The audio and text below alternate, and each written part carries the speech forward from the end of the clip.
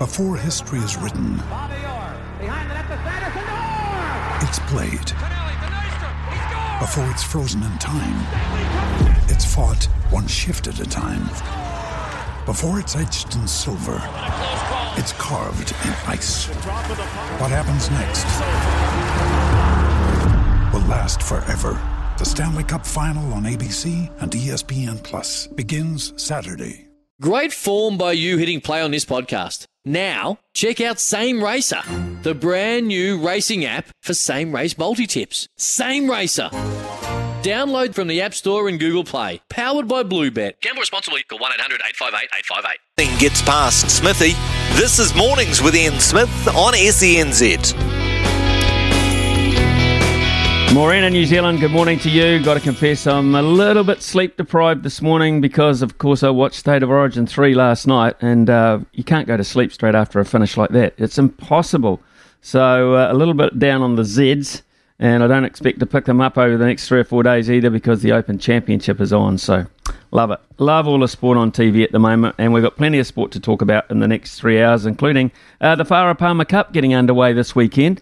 Very important competition for a lot of our leading players because, of course, it's another opportunity to impress selectors, another opportunity to stake a claim for World Cup berths. So we'll talk to Willie Walker, who's the coach of the Auckland Storm, about his squad, his expectations for the year coming up. Talk back after 9:30, All Black side being named this morning, so we certainly want to hear what your thoughts are in terms of the changes. Now, it's only a couple of hours away, about 11:30.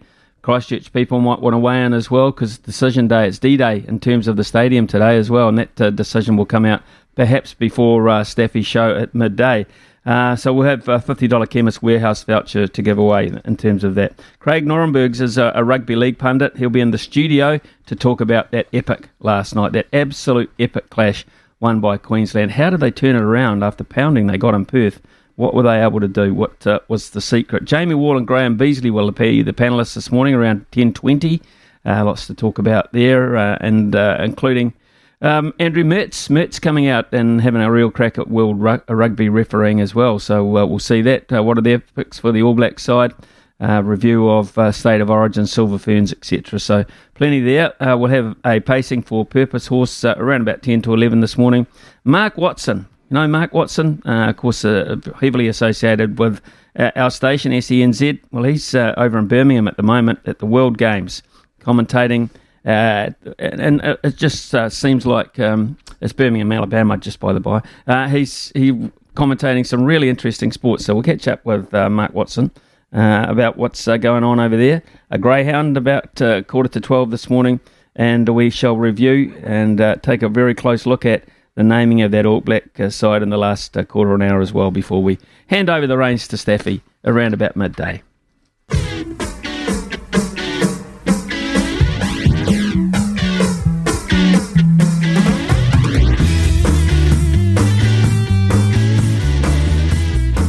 Well, the domestic rugby calendar is about to explode with the Farah Palmer Cup getting underway this weekend, plus the NPC and the Heartland Championships commencing a little later in August.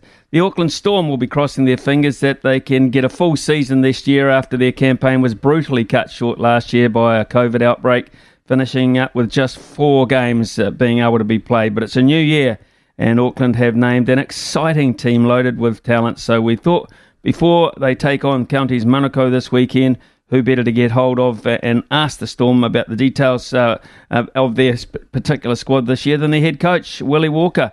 Welcome to the show, Willie. Thanks for joining us. Yeah, good morning, Smithy. Thanks for having me along. No problem at all, mate. Really looking forward to the start of the season, as I imagine you are after last year. It would have been a little bit hollow having to sit back with the way that you played and not be part of the finals. So this year, fingers crossed, eh? Yeah, it's pretty tough for the group last year and everybody was in that same boat. There was obviously located up in Auckland, getting hidden away due to COVID, and the girls are really looking forward this year to hopefully getting through a full campaign. Okay, tell us about what a full campaign represents this year, the nature of the competitions, because sometimes these things change, of course. What are you looking at this year in terms of the format? Yeah, we've got a full round robin, which is 7 sides in the premiership, and then semis and finals. Okay, so that will, all going well, give you an opportunity to play probably about 8 or 9 games of footy this year, which will be great. You've got a great legacy in the competition, Auckland, over the years, so always a bit of pressure on an Auckland team with the drawing power that you've got of the players playing, yeah? Yeah, of course. I mean, throughout the years, like you say, the legacy has been awesome for Auckland, and we're slowly making our way back up there. Obviously, over the last few seasons, Canterbury have been right at the top, and then that Waikato jumped up there last year, and we're trying to build ourselves back into that mix. Tell us, Willie, about your coaching setup this year. Who are you working alongside? So I've got the legendary Anna Richards, who'll be looking after our attack, and then we've just got on board Francis Stellers, who's the head of rugby at Sacred Heart, who's coming in to look after our forward pack. Okay, let's look at how pre-season has gone for you, Willie. How have you shaped up, you feel? Yeah, not too bad. Again, it's been fairly rushed. It's quite a condensed pre-season. We've only had 3 weeks together where the girls have been away from their club footy, as have all the provincial sides. So not an ideal build-up, but it kind of is what it is. And we had a good hit out against Waikato on the weekend just to get some footy under the belts. And we're really looking forward to what's coming up. You've been happy with the standard of rugby you've been seeing in the club side of things in the Coleman Shield? Yeah, I have. Rugby's improved drastically over the last few seasons, and it's just good to see the amount of players that are coming through, especially at those junior levels, coming through schools and then making that transition into club footy. There's always a lot of experience still around, but with all the new, young, up-and-coming youth talent that is available, it's quite exciting times. What about at secondary school level? Is women's rugby, girls' rugby very strong at secondary school level? Do they have a comp as such as a pathway? Yeah, it is. There's a number of secondary schools that have sides, and they play on a Monday evening. Right. And like I said, it's growing. There are, I think, women's rugby across the country is one of the fastest growing sports. And so it's really exciting times. And a lot of those talented girls that play on Mondays also play club rugby on the weekends. So they're getting a lot of footy in them. Right, let's look at your squad, and of interest to me is the availability. I mean, bearing in mind it's such a huge year for women's rugby in this country, but of course for the Black Ferns. What about the availability of Black Ferns squad members? Are they fully available to you? Yeah, they are. There's obviously the Laurie O'Reilly competition, which is kind of halfway in the middle of FPC, so we'll lose a few of our Black Ferns that'll be available for that, but the majority will be available for the whole of the season, which is exciting for us, and it's good for those girls to be able to just get rugby. But all they need is more rugby, and it's only going to be better for them. What has been your focus in terms of tactics and structure, etc., going into your first clash against Counties Manukau on Saturday? Yeah, look, we've put a big focus on just being clear around everything we're trying to do. Obviously, with the limited time and build-up, we're focusing on being fairly simple around what we're trying to do. We understand that it's a big game this weekend against Counties. You know, our neighbours just over the hill, and these girls play them during club season as well, so we know them pretty well, and the excitement levels are huge, so looking forward to it. You got 6 current Black Ferns named in your Storm squad for this year. You've got some past Black Ferns in there as well, but at the moment you've got the current captain, Ruahei de Mont, who is obviously learning the ropes as the Black Ferns captain, but she will be, your key playmaker this year, you feel, when available?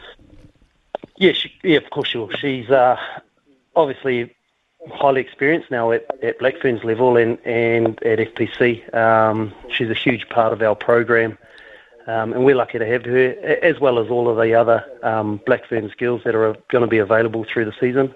Like you say, we do have a few current, but we've also got a few former Black Ferns who are still pushing to be involved in that World Cup. So everybody's looking forward to getting on to this weekend, actually. Yeah.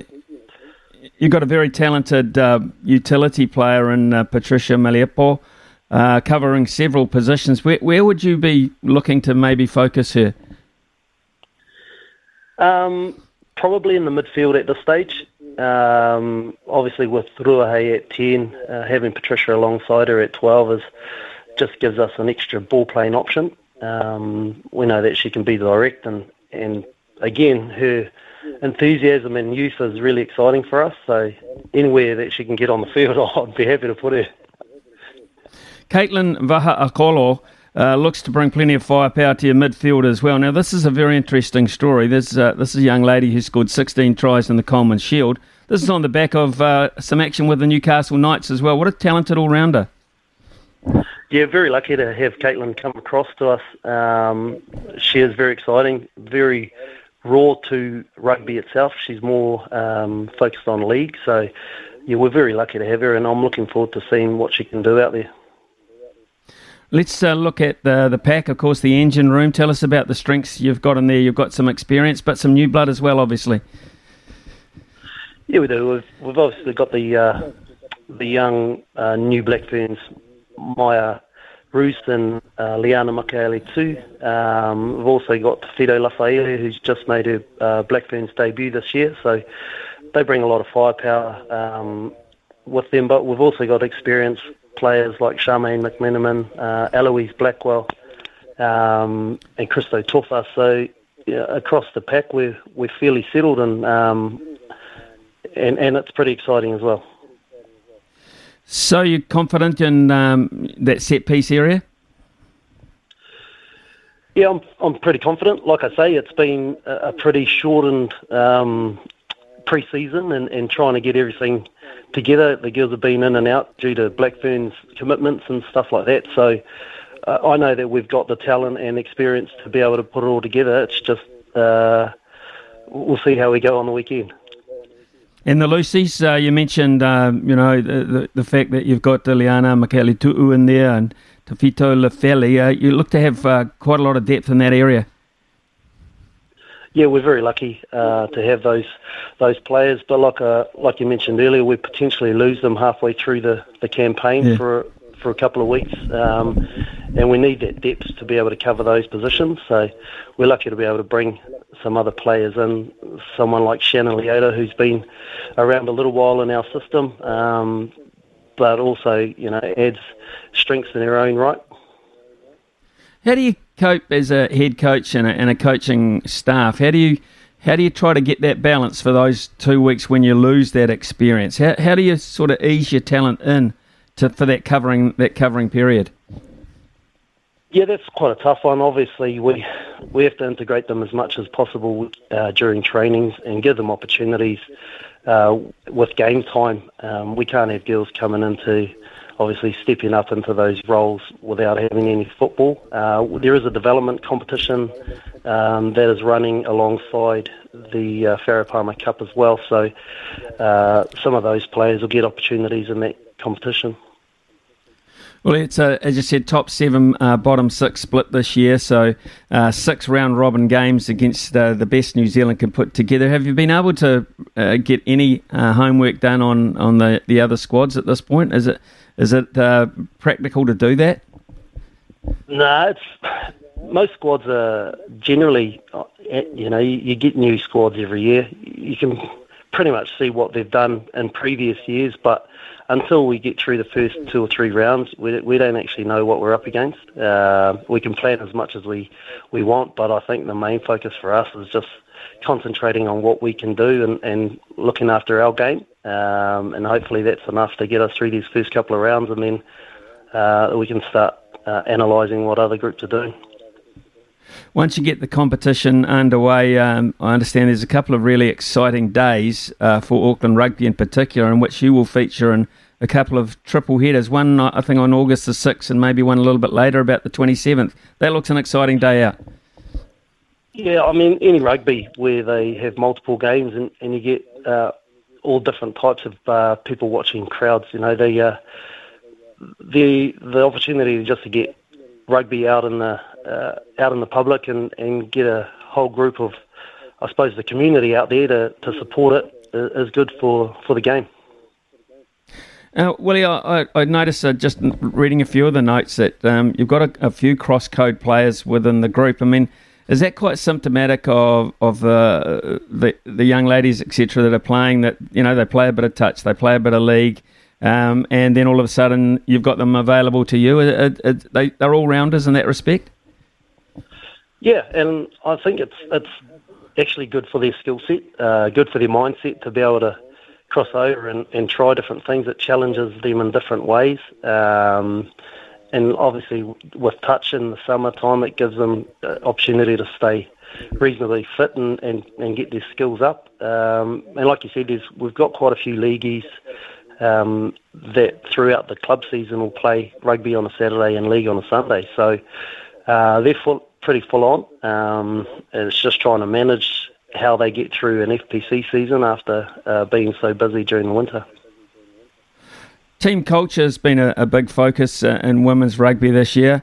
You feel as if you've got a really nice culture within the group already? Yeah, I think we have. We do a lot of work on connection and making sure that everybody has a safe space to be part of our group.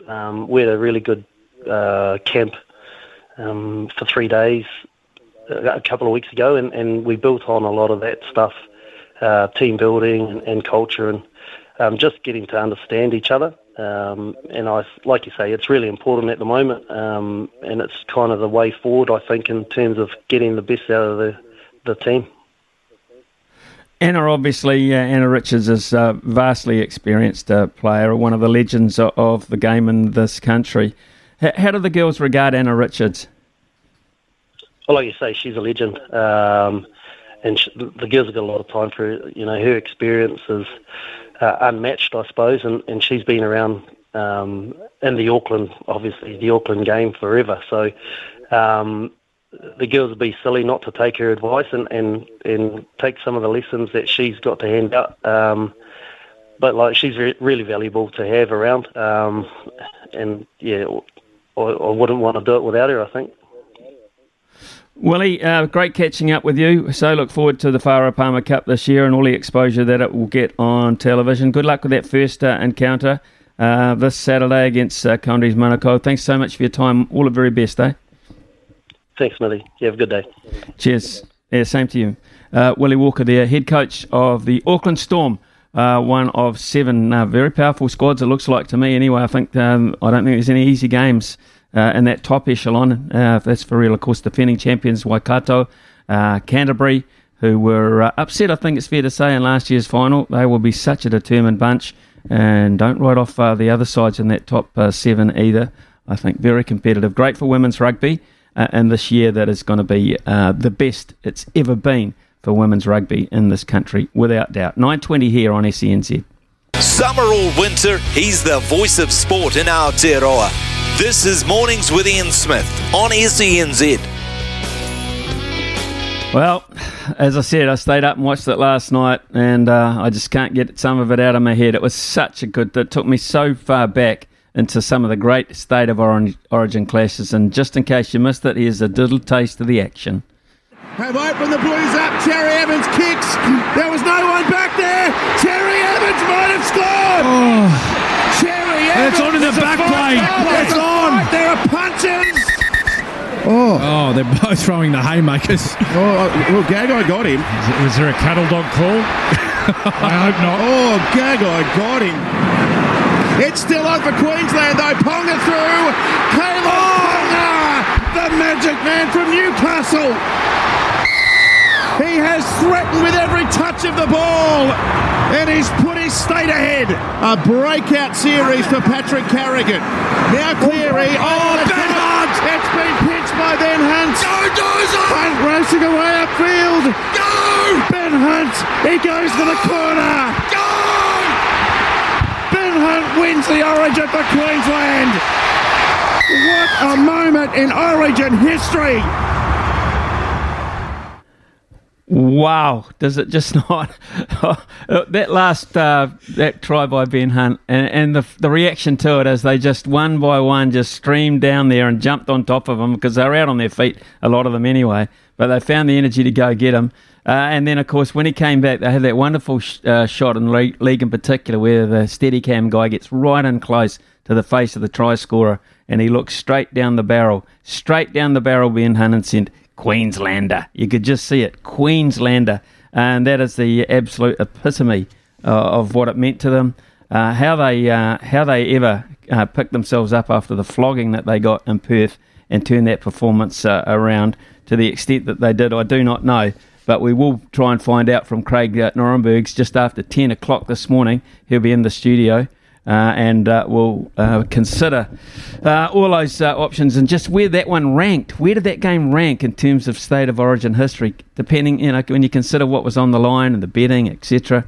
It was all over the Blues, wasn't it? It was certainly all over the Blues, and then bang, it's that absolute thing that brings the best out in them. Something really, really special. Smithy, got a couple of... I don't know about you, but hearing Cam Smith yell, go, go, go there in the commentary, I was getting shades of Justin Marshall yelling, go Bodie. That was awesome. Yeah, that was amazing, eh? That was amazing. What about Jonathan Thurston on the sideline? JT, the mercurial JT on the sideline. Those guys, and we didn't get shots of people like... so much like the guys like Alfie Langer and Wally Lewis and those guys going way, way back.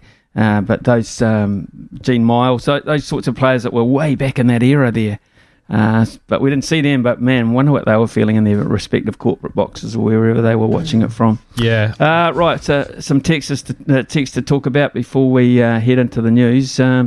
It was great to see the Biff back in Origin last night. Didn't want a bit of Biff. What, 2 players sin bin, 3 with head problem, concussion problems, etc. I know, mothers and people around the world saying, what a horrible, dangerous game. Don't know. What a game last night, says Jared. Like the 80s, glad I stayed up and on with you. The long nights ahead with all the sport coming up. Tips for the British Open, Morikawa for me, go back to back, Jared. Hope good news today with the stadium. It's coming up in around about an hour's time as well. We might have news on that decision from the Christchurch City Council. Jared from Christchurch, but in Nelson this week. Jared, good on you. And just finally, my partner Dominic and I stayed up and watched the Origin game together last night. What can I say? That was entertainment. I hope the IRB takes some serious learnings from it. Would much rather watch league than union at the moment. That's from Gus Shaw. Don't know if we can get people with their full names, but Gus Shaw. I think that's a Hawke's Bay name too. Anyway, we'll go to the news here with Araha. And when we come back, we will solicit some calls for you. Talkback time with Smithy. Brought to you by Chemist Warehouse. Great savings every day. Call now for a chance to win today's $50 Chemist Warehouse voucher. 0800 150 811.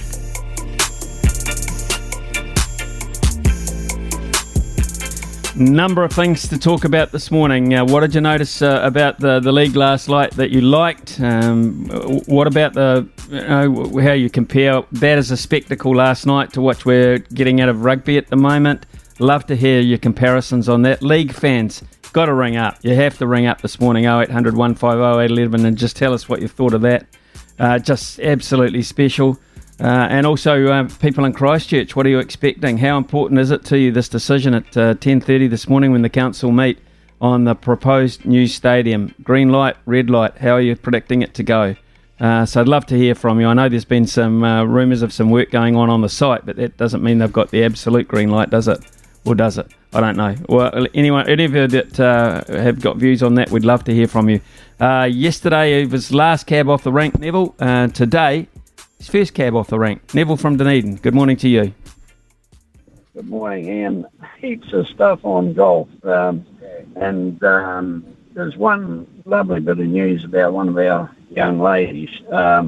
I'll just go quickly on some headliners about what's going on with Liv. We've all heard what Tiger Woods had to say. Nothing new, really.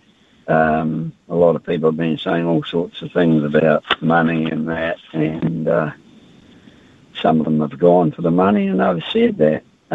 We've got Rory McIlroy agreeing with the RNA banning Greg Norman from appearing at the 150th Open when he said, they said that he would have, undermined the purpose of the Open, which is debatable, of course. Now, one of the really interesting things that's just coming out is the PGA Tour is being investigated by the Department of Justice for engaging in anti-competitive behaviour against Liv Golf. Quite a few players' agents have been getting inquiries from this Department of Justice, the Antitrust Division, which involves both the PGA Tour's bylaws, which governs players' participation in other events, and it's all regarding their recent actions against Liv Golf. And one of the interesting things is the International Disputes Resolution Centre. Remember, they were an independent body, and they overturned the decision by the DP World Tour when they tried to ban all the golfers from playing in the Scottish Open. So that just might have some bearing on it. The other thing I just want to say, there's been criticism of a lot of these guys, or most of them, all of them really, for not saying, I'm doing it for the money, but quite a few of them have quite openly said, look, it's a business decision, I don't make millions, and I'm doing it because it's a well-paid way to continue to play golf. Justin Harding, he simply said, hey, I'm not looking for confrontation, I'm just trying to put food on the table. The good bit of news I've got, Momoka Kavori, who has had 2 wins on the Let Access Tour, I said to her after his second win, I said, is there a criteria where you get automatic status on the full tour? And Momoka said, I don't know, but I'll have to find out. Well, lo and behold, 1 week later, she's starting on the weekend in the full European tour, where she's playing for $250,000 instead of $40,000. So we'll be watching her very closely, and I'll certainly be ringing you on Monday, hopefully with some good news. With an update, Neville, I appreciate that. I would also appreciate, with your knowledge of the game, your selections for the Open Championship too, because you know about links golf. So tell us who you think may well be up there in this particular 150th edition. Oh, Ian, that's too difficult. Let's face it, links players, we know Shane Lowry's good on the links. I've got no idea. I've actually been thinking Ryan, this is his big opportunity because he plays pretty well on a links course. If he could have a good week, he could have his best ever finish by far. Scotty Scheffler's always consistent, but I don't know, he plays so poorly in Scotland, I don't know that you could pick him. I've got to be honest, Ian, I have got no idea, but I'll tell you what, I'd be very intrigued if one of the Liv golfers could win it. I'd love to see Dustin Johnson win it. That would really put the that would put a spanner in the works at the presentation, I can promise you that. There'd be 1 or 2 smiles and not that many more, I would be thinking. Neville, thanks so much for your call. The Open Championship beginning tonight, New Zealand time, and coverage will go through the night for the next 4 nights. Fascinating stuff, watching links golf, particularly if the wind is blowing. Good morning to you, Zaid. What did you make of that last night, mate? Good morning, Smitty. What did I say to you yesterday on the show? I said Queensland's going to win. You were right. You were right. I thought they were, because you know why I thought they were going to win? It was the Suncorp record, right? And it's definitely on my bucket list. Haven't got to a State of Origin yet, but I really want to go to one day. I've been to Brisbane and Gold Coast, but so far only in summer, so never got to a State of Origin. The closest I've got to a rugby league game in Australia was a Titans-Bulldogs game a while ago in Gold Coast. I'm not none of their fan. I'm obviously a Warriors fan, but I have got to one NRL game in Seabus Stadium so far. But yeah, it's on the bucket list of State of Origin. But there's a player that I want to highlight, and that's Tom Dearden. They were saying Munster's gone, Queensland's got nothing. Tom Dearden, did he stand up or what? He was outstanding. The halves were outstanding. In fact, the whole team were absolutely outstanding. And Caleb Ponga, best game of his life. But I just want to say, what did that game not have? It had concussions, it had punches, it had tries, it had knock-ons, it had 40-20s. What did that game not have? Didn't. And if that was in rugby, mate, those boys would have gone straight red card. That would have been it. They would have both been off. But no, rugby league, different rules. Come back on after 10 minutes. Old Burden and chuck the punches. Him and Dan Gagai are punching each other. But if that was in rugby, they would have been gone, wouldn't they, old Smitty? Yep, they'd be gone, and we wouldn't be seeing them for quite some time. I can tell you that. Hey, Zayd, what do you reckon? Did you reckon we'd ever? How would it go at Eden Park? A one-off State of Origin, maybe game one, not a deciding one. Game one. How do you reckon that would go? Well, it would sell out, but the thing is, it's Australia's game. It's not in New Zealand. It's stupid, really. It's like taking, I know it would be good, but it's like imagine an All Blacks game to Australia, but Australia's not playing the All Blacks. You know what I mean? It kind of takes away from the glossary of the thing. There's no rivalry in sport like a State of Origin. There's nothing that comes close to New Zealand. Even, we've tried North versus South, but we could never live up to it. We don't have enough money, don't have the infrastructure, even in rugby, to do it. You know what I mean? It would be good in New Zealand, but I just don't know if it would work. It would take the gloss off it. It's known for Australia. You know what I mean? Yeah, I know exactly what you mean, Zayd. I'll tell you what, I really do appreciate your call. Appreciate your call, mate. Absolutely fantastic. As always, I love your contribution to the show. And I look forward to hearing from you again tomorrow, I would imagine. 9:41 here on SENZ. We've got 2 or 3 texts that have come in as well. Morning, Smithy. Game of the century. Won't call. I'm not talking to a Queensland supporter. Go on, you Spurs. Frazee, come on. Get on the phone, mate. Get on the phone. The League was the winner. Surely League was the winner last night. Jim from Temuka. A never give up attitude in the call Queenslander to bring them together to play for each other. An epic radio call, Smithy. So enjoyable. Thanks, SENZ. Brilliant. Absolutely brilliant. And Reed's come in as well. Reed from Gore, and he has said, well spoken, Zayd. Great passion, Zayd. We might have to give you the voucher this morning. If people are saying that that was good, we might have to give you the Chemist Warehouse voucher. I think Brian's even writing your name down at the top of the list as we speak. And here's another one from Ken. We know Ken very well, and Ken won't be happy until the whole 23 named by the All Blacks are actually Aucklanders. And Ken is saying, Smithy, if the rumours are true, RTS Roger Tuivasa-Sheck will be in the 23, either starting at 12 or on the bench. Think it might happen. So there you go. That's Ken with a little bit of skullduggery behind it.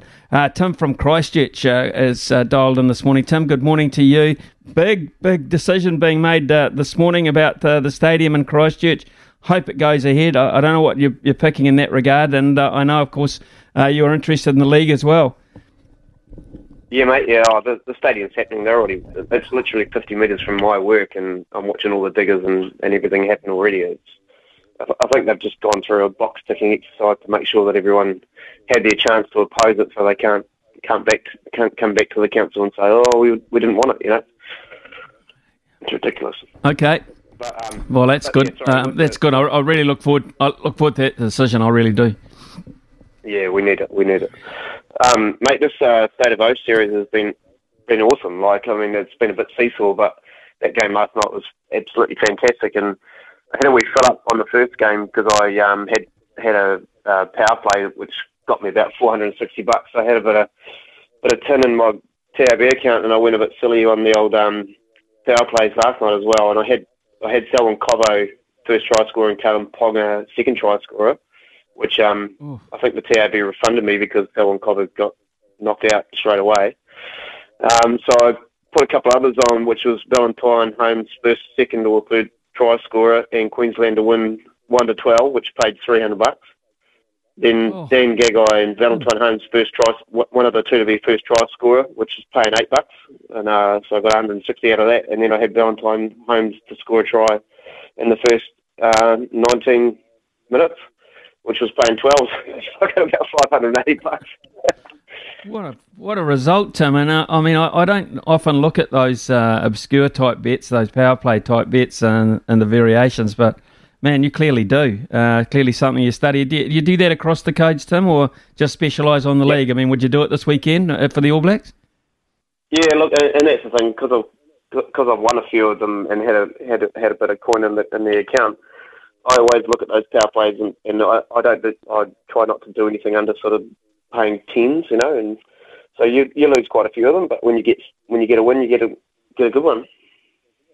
So would you have one in mind for the weekend, or you haven't done your study yet? I just put I think $40 on Ryan Fox to finish top 5. He's paying 12 at the Open. Okay, cool. Yeah. Yeah, but I haven't really looked at the power plays. The power plays don't come out until sort of like a couple of days before the game, so I'm not even sure if the ones for the rugby are on yet. No, they'll probably wait for the team namings, I'd imagine, and that for the All Blacks is at 11:30 this morning. Tim, hey, thanks very much for your call, mate. Appreciate that, and congratulations on some seriously clever punting there, and I hope it goes well over the weekend as well. Thanks for calling in, and thanks for everyone that did dial in this morning. Thank you. I think we'll give it to the boys, just give it a thumbs up there. We give it to Zaid this morning with his passion and his thumbs up, total all round. So thanks to Tim also, and of course to Neville from Dunedin as well for participating. We'll have another one tomorrow morning just after 9:30. Text from Sam on the State of Origin. Last night was unreal. Best Origin in years. Rehaving it in New Zealand? No way. Bring us more Warriors games or more NRL. Origin Australia is Australia's game, and it does not include Kiwis. The passion will die if they do that. I think Kiwis and Islanders born in New South Wales and Queensland should be able to play Origin and also for their country, but not players born in New Zealand. The NRL need to put on an international game the same week as Origin, maybe involving the Kiwis or Tonga or Samoa or Fiji, so that those players not playing in Origin can also play. It will benefit the international game for those teams to play more regularly, but the NRL won't do it, as they want the best players playing Origin and hoping that they play for Australia. Always agendas, Sam, you know that. There's always a method to the madness of why they do these things at particular times. I'd imagine there's quite a few NRL head coaches quite happy to see some of their key players, not Origin players, getting a little bit of a breather every now and then, so just so they can refresh everything. But, good theory. I like the theory. I just threw that out there. It has been mooted, hasn't it, over the years, that we perhaps would play a State of Origin game here. But I think probably when you see it last night, we just see it never fails to sell out, does it? It's just absolutely spectacular. Why fix something that isn't broken, I guess, would be their attitude. So, Smithy, I got an idea. Thanks very much for your text. Yes, Logan. We've heard before that the NRL are considering taking a game to America, say like California or wherever. Yep. Wouldn't this be the best showcase of rugby league?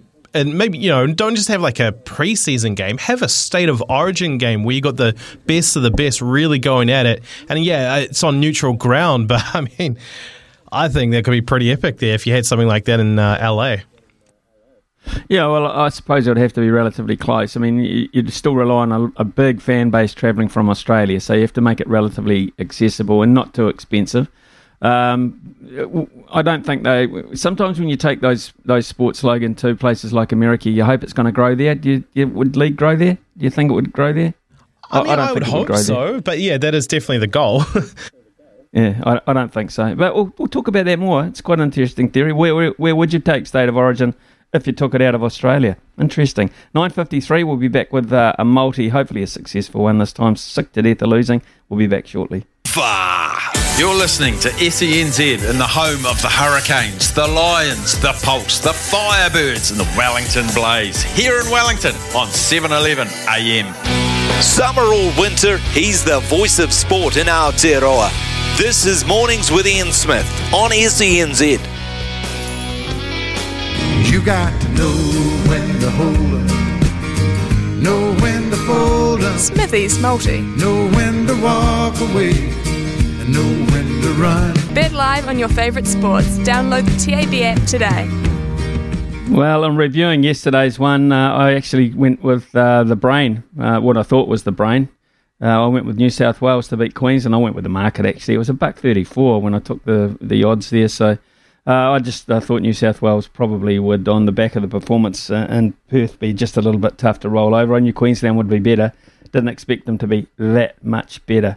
So anyway, today, let's hope that the Silver Ferns can beat the men's team on this evening, and Staffy will have that call on SENZ. So Silver Ferns to beat the Aotearoa men, they call themselves these days, Aotearoa men. Yankees to beat the Cincinnati Reds at $1.28, heavy favourites there, and the Miami Marlins to beat the Pittsburgh Pirates at $1.55. So small fish are sweet there, $3.67. $3.67, Silver Ferns, Yankees, Marlins. Rugby League after the break. Craig Norenbergs will be in the studio, and we shall talk about that epic last night. And the mic, nothing gets past Smithy. This is Mornings with Ian Smith on SENZ. What a game of footy last night. Unbelievable. You could say it had everything, including a bit of biff. It was just outstanding, as was the coverage.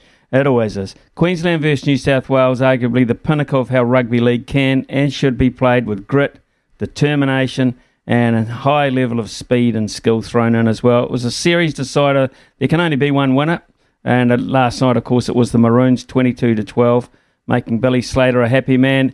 He might just wake up with a hangover as well as no voice this morning. We know that Darren Lockyer will wake up with no voice because he never got one. But honestly, it's just absolutely fantastic to listen to them, watch those guys, those veterans of the game, celebrate. And on the subject of veterans, we have in the studio, very lucky this morning to have Craig Norenbergs with us, who is an Aussie media veteran, stroke survivor. Craig, good morning to you. Thanks for taking the time to pop in. You get to my age, you become a survivor. You understand this? It's a tough game, media. And may I say, well, it is. I know I said this to your face once when I used to work at Sky Sport. I don't know if you remember, I came up to you and said, thank you, Ian Smith, for hours of pleasure as a young man growing up watching you play, and also for being someone that's inspiring and an incredible commentator. And I was absolutely genuine when I said it to you. So again, this morning, may I say, before the population of New Zealand, what a pleasure it is. And I think SENZ is very lucky to have someone of your stature on air. Wow. Gee. Wow, Craig. It's true, it's true. I'm overwhelmed.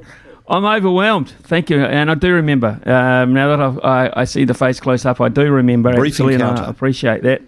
Brief encounters of the nicest kind. Where did that rate last night for you, mate? Where did it rate? It reminded me of growing up as a young fella in the 80s when State of Origin was gritty. It had those big moments. You waited to see how the Queensland, it was Lang Park back then, of course, now it's Suncorp Stadium, to see how the big crowd would react. It's the national sport of Queensland, is rugby league, and certainly they get behind it, and the players, they bring the passion. I was saying to my son in the car yesterday, and you touched on it just before the news, and we were listening to SENZ, and they were running through the market, and I was trying to explain to my teenage son, geez, you wouldn't put money on Queensland, rather on New South Wales. They weren't. It was too tight. You wouldn't put money on them.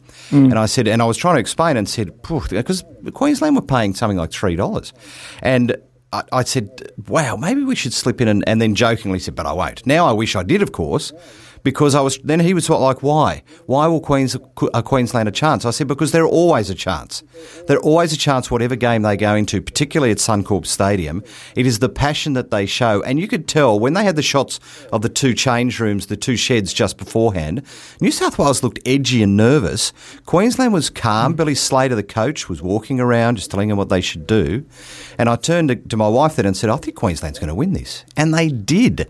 They were calm before, but they brought the passion out there. And what a start. To have three players come off with head injuries, it was like stepping back to the 1980s when they used to have this softening up period for the first 10.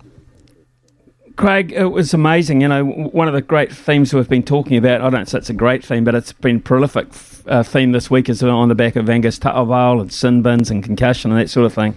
Here we saw it play out in the first 2 to 3 minutes of a game of rugby league, but in the end, it didn't detract from the spectacle the way they handled it. Nope. And there was enough, it was tight enough that it was good for the purists to go, wow, rugby league's tough. But there was also some brilliant play from the players.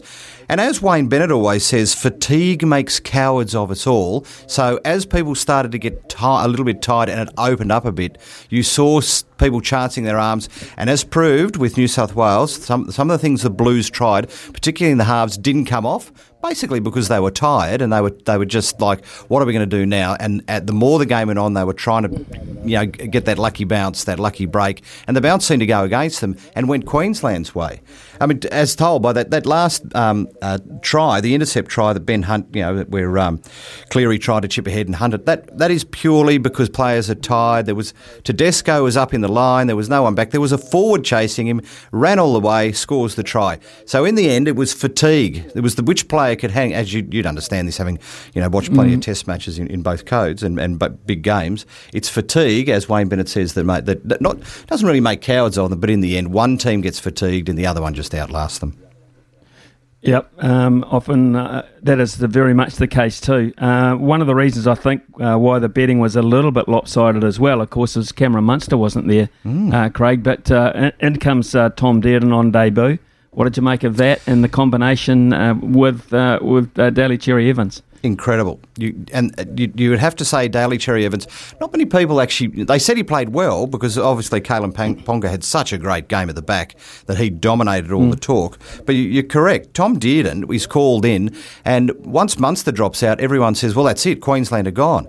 Dearden steps up. He's 21 years old. What are they going to do with him next year? They're going to obviously have to play Munster, but they've got Dearden who'll be sitting on the bench. They'll have another guy to strike fear into their heart. And the other guy who I thought played very well, that was a bit unsung, was Harry Grant, who came on and just did the right things out of dummy half, to steer them around the park when it was needed. Ben Hunt, you'd hardly know he was there, but he was playing his part, and aside from scoring that last try. But you're right, the Queensland halves dominated the New South Wales halves. Luai and Cleary, they tried some things that on any other given night might have come off, but they were just swamped by the forwards who hardly ever get a say in these games. So congratulations to Patrick Carrigan for being named man of the series. Normally it's the backs that dominate these things, but Dearden and Cherry Evans, they just gelled on the night. And boy, you've got to wonder if next year what's going to happen with Freddie Fittler. Is he's going to retain his place? What moving forward, what New South Wales are going to do? Because on paper, and we all know footy games aren't played on paper, on paper that New South Wales team, man for man, looked like, particularly in the halves, that they should have beaten Queensland, but they didn't. Tedesco, of course, was always going to be a player that people highlighted. But as you mentioned, Kalen Ponga, an unbelievable game. 299 metres, 18 tackle busts, 4 offloads, plus the try in the 60th minute. That is stuff of legends, that, in a game of that stature. And you knew he was going to score a try because they mentioned it specifically when the teams were running out. Kalen Ponga, he's never scored a try in Origin, and of course he did. 299 metres, as you say, but James Tedesco still ran 243 metres, and he did nothing wrong. So to shade out a player like James Tedesco, as Kalen Ponga did, showed what a special game that he had. Of course, man of the match performance from him. Great to see, and under that pressure, as Joey Johns kept saying during the game, wow, at this level, because he knows what it's like. And at that level, to be able to do the things that Kalen Ponga was doing to make it look like he had time and lots of space showed what form he's in. But he was lucky he's also got Billy Slater as the coach, to arguably the greatest fullback of all time, to show him what to do. It's just a wonder that Kalen Ponga can't bring that week to week when he's playing for the Knights, but he can certainly show that he can bring it for Queensland. Now, great player. Can I ask you a question, Smitty? What? Yeah, sure. With rugby league commentary and rugby union commentary, is there a difference in the commentary there? And what did you think of young, he's my age, Matt Thompson, who's taken the place, obviously, of Rabbits Warren? Well, there's the thing. You can't, if you're Matt Thompson, you cannot replace Rabs Warren. You can't, but you can be Matt Thompson. You can't emulate Rabs Warren, so that's the first thing when you hop into a job like that. It's like stepping into a chair after Benno's been on air for half an hour. Don't try and be Richie Benno, because you cannot, because he's just simply the best. And Rabs was for such a long period of time. So you just got to create your own little way of doing things, your own mannerisms, your own technique, and hope that people buy into it. A lot of people would have been saying last night, I wonder what Rabs would have made of that. That last play. How would Rabs have described that last play? Well, the way that he described it to me didn't detract. It didn't detract from it, because what the beauty of commentary, I think, is Craig, is that you don't overtake the game itself. You don't overtake the action. You don't want to dominate proceedings, because the game doesn't deserve that. And I think he fitted him well last night, to be honest. He'll learn a lot from that. Great experience. What a one to call, So that's the way I look at it, and that's why I like working so much with the likes of Grant Nisbet and that, because they call the action, but the game they never dominate what's happening in front of your eyes, and I think that's really important. So that would be my piece of advice. But I thought it was wonderful. I mean, he called a bit of Biff, which I liked, straight after half time. I mean, that takes me back to Mark Geyer or Wally Lewis, those great days, and it was, they both got their marching orders. I mean, they'd been sent off in Union. We wouldn't see them for about 6 to 8 weeks from here on in. But, it was pretty special. It's great theatre, isn't it? It's magnificent like that. I had a bit to do with Matt Thompson when I worked in Australia and going way back. So I've seen the development of him as a person. And I know he when we talk about, veterans, and he's been hanging around and waiting and patiently being kind of understudy while Nine and even Fox kind of were in his ear all the time. So behind the scenes, which a lot of people don't know, is how hard he's worked to get there, which is part of his journey to get there. And I was so glad that last night, often it's big games like that that can be the making of a caller. And as you know, you need a big event where, like, for example, say the one-day cricket World Cup final that you nailed, right? So I think he nailed the big event, the big moments last night, and that becomes part of the show reel in people's heads. So I'd have to say to Matt Thompson, I know he can't hear us, but I think he did a great job. Yeah, job well done. Absolutely, a job well done. And the thing that the memory I've got is the game itself. But Ben Hunt walking back towards that steady cam, how they have the camera on the try scorer. In rugby league, they get right in his face, and he stared straight down the barrel, and he just said the one word, Queenslander. Said it once. They love it. Said it all. Yeah, it did. And that's another bit that they'll clip up these days, social media, and they can send it out, and it goes viral, and it becomes part of the legend, like Billy Moore's Queenslander call back in the 90s, and you just, whatever it is that's in there, and following on Twitter last night what the rugby league world was saying about it. A lot of them were critical of Freddie Fittler for not picking Jack Whiten in the team, and should he have picked him? And maybe Whiten might have made the difference. Big hard body that can, great tackler and can just run hard and fast. But no one on Twitter, and what it doesn't take into account is that Queensland spirit, and it's an imaginary thing, is spirit. It's a bit like work culture. What is it? But to have that, there is something about a team that comes together, backs to the wall, that Queensland have it. Often the All Blacks will have it. The Warriors obviously don't have it, and there are certain rugby league teams like New South Wales that can just bottle it when they're in a position where on paper that they should win it.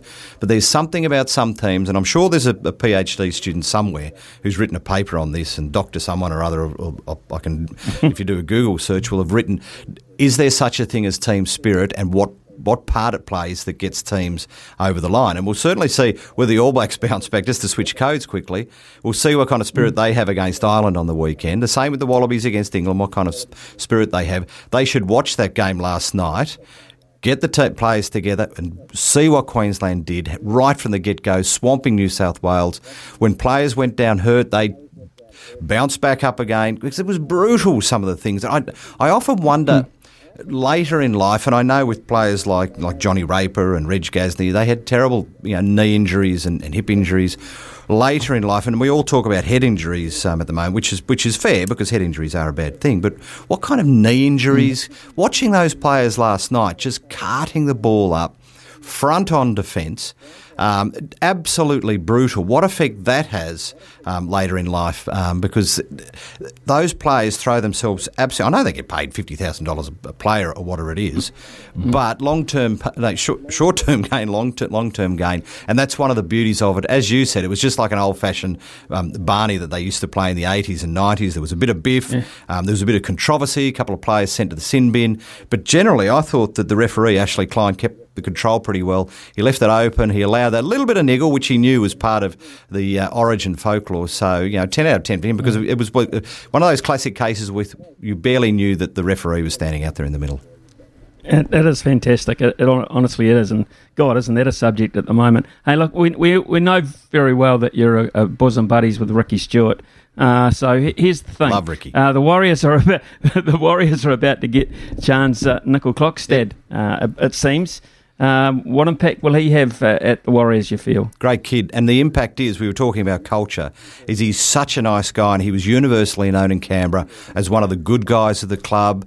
Just a real, there was no gossip surrounding him. He wasn't a guy who was out on the lash all the time with the other players. And Ricky, one of the great things about living here when the Raiders used to come through town before COVID is they eat at the same restaurant in Auckland every time that they come here. They get here a bit early, and they come to New Zealand a little bit early so they can kind of acclimatise. And I get invited into the inner sanctum every time. Sit next to Ricky, and he sits the players down and says, right, that's the end of dinner. If you want to go out, you can go out. But I trust you that you're not, that you're going to go back to the hotel. And we've never had a problem of a Raider in New Zealand going to the casino or whatever after Ricky's told them not to. He used to rely on Chance as a New Zealander to lead that group when they were here, and they always walked back to the hotel. They always went to bed early. Maybe they played PlayStation or read a book or whatever it is that the players do. But Ricky could see Chance was a guy that he relied on, and I would say that's what the Warriors will do.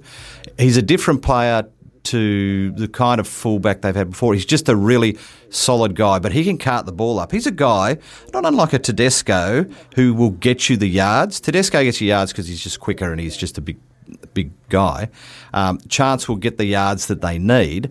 And there's also talk about Joe Tarpany, who's also another Raider. If they can get him, which I hope they don't as a Raider supporter, but if they do, they're two really good guys for culture. So chances to start, if they get Joe Tarpany, I think I've got a player in the back and a player in the forwards that can at least settle the team down and say, guys, let's move forward, rather than just being this team that's all over the place.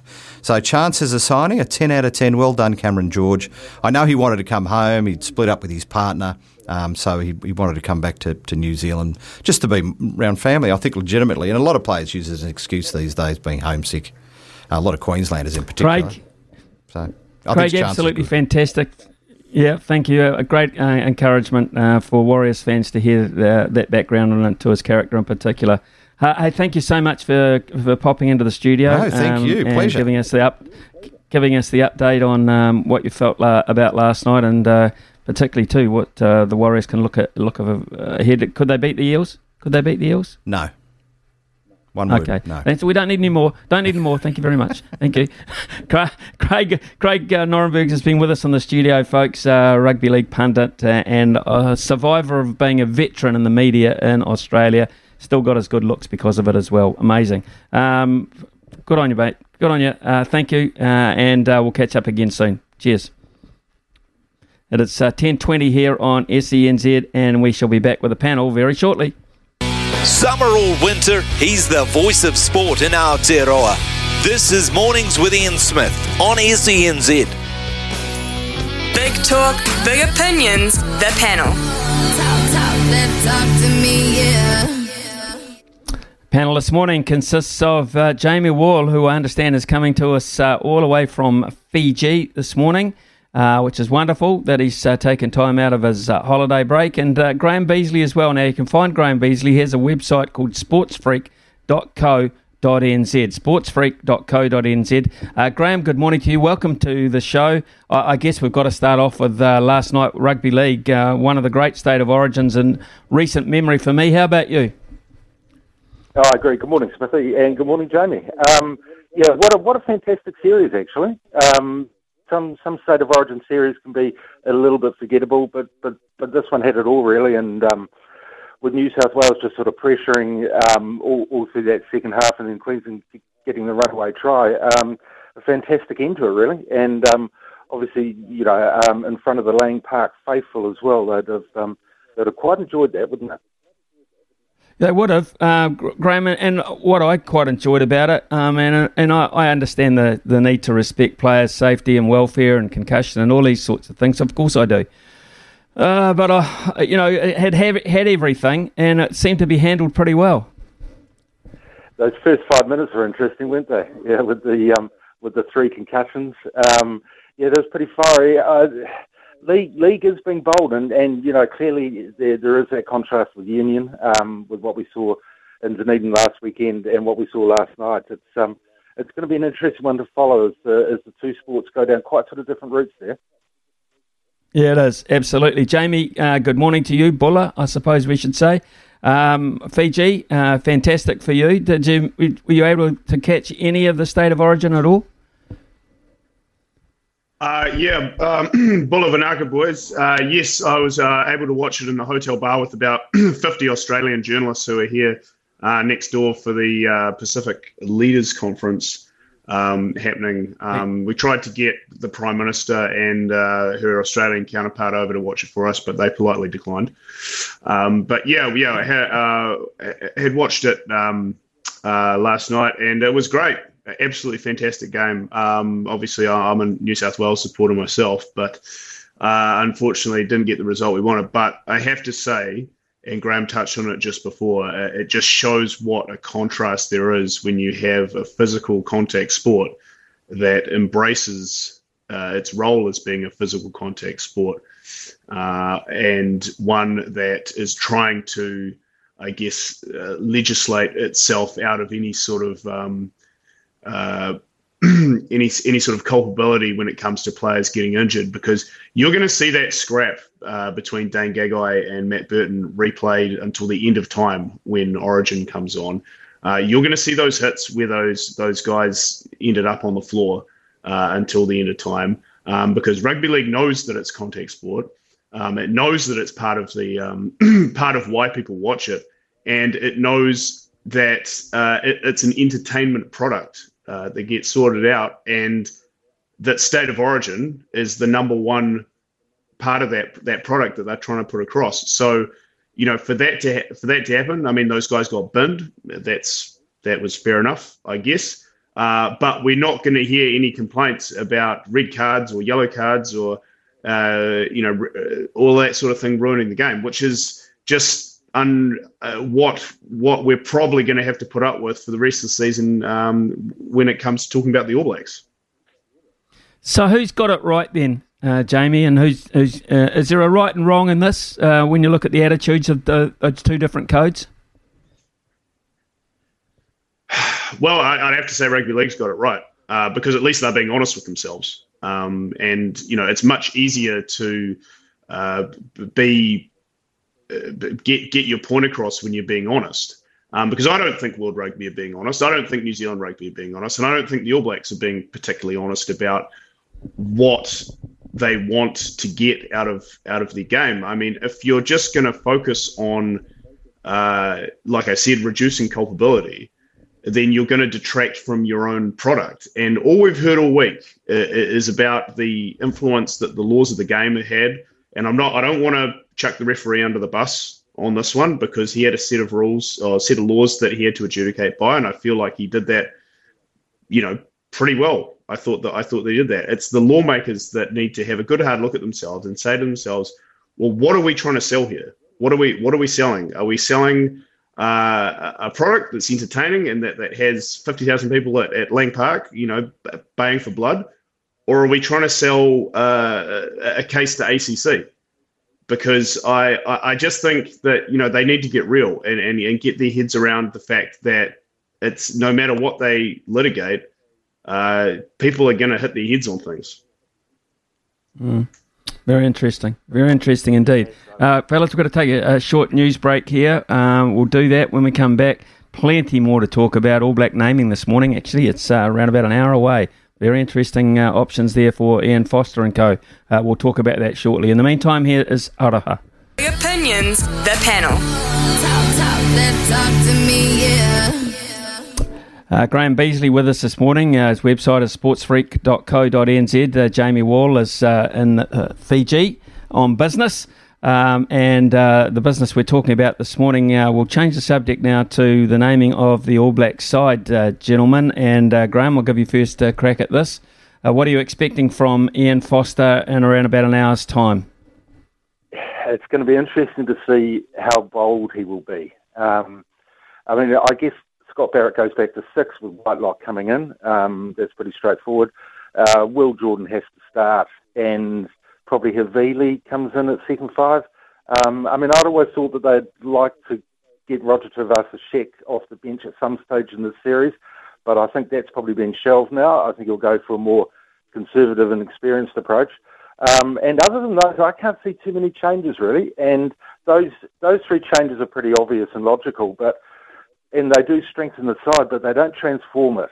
So it'll be interesting if he tries to fit in any other changes as well. Is it easy as just going back to the first test, Jamie? That's the thing. Ireland are a slightly different side, particularly now away from Eden Park. The confidence levels must be massively high. So apart from the odd change, what else do the All Blacks have to do, and what changes do you actually envisage? Well, Graham makes a great point there that it's more of a shuffle than a turnover of personnel. And really, I think that even if you kept that same team from last week that performed so poorly, you're still putting out an All Black team that people would probably accept reasonably well. I think that, a couple of players definitely played themselves out of contention. I think Ofa Tu'ungafasi is definitely one of them. If you're picking on form, you have to say that's one of the worst performances I've seen from an All Black in recent times.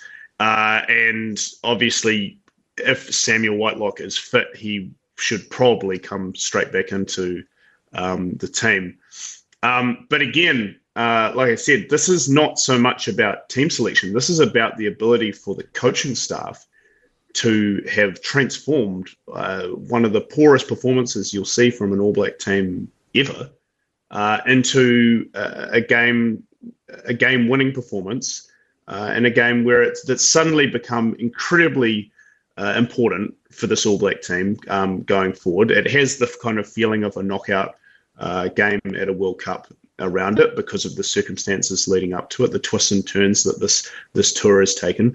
And I think that if this coaching staff has any shred of credibility left in them, that we don't just need to see a win this Saturday. We need to see a complete overhaul of the way that the All Blacks are playing. If nothing else, just instill a bit of confidence into the people who are watching this team. I just think that the rhetoric around the coaching staff has just gotten so divisive and so opinionated that it doesn't really even matter what Foster does from now on, because he's only ever as good as his last result. So I think that even a win, if it's not a convincing one, those question marks are still going to remain. So this is a massive test for this coaching group. Totally agree. I think one of the biggest test matches we've had, we say that quite a bit, but I mean it. I genuinely mean it this time around, for the coaching group in particular, and for the support levels in New Zealand, which are crucial. They might shrug their shoulders and say, well, we can't affect that. But it's massively important going forward, the confidence levels of the fans themselves. The Silver Ferns are in an interesting competition at the moment, Graham, playing against the Aotearoa men's team tonight. They knocked over New Zealand A last night, and then they've got a mixed team to play. Wow, netball's changing face, isn't it? It certainly is. I don't quite understand what the mixed team is about. Is that 50-50 male and female? Pretty much, yeah. Pretty much. Yeah, okay, that's quite an interesting concept. That was pretty impressive from them last night, I thought. First up, I think getting Sooners playing so well at centre, I think that was, an area where people weren't really sure who was going to play there, and Dame Nolene has sort of picked a slightly controversial side, and she's picked it on form, but she knows what she's doing.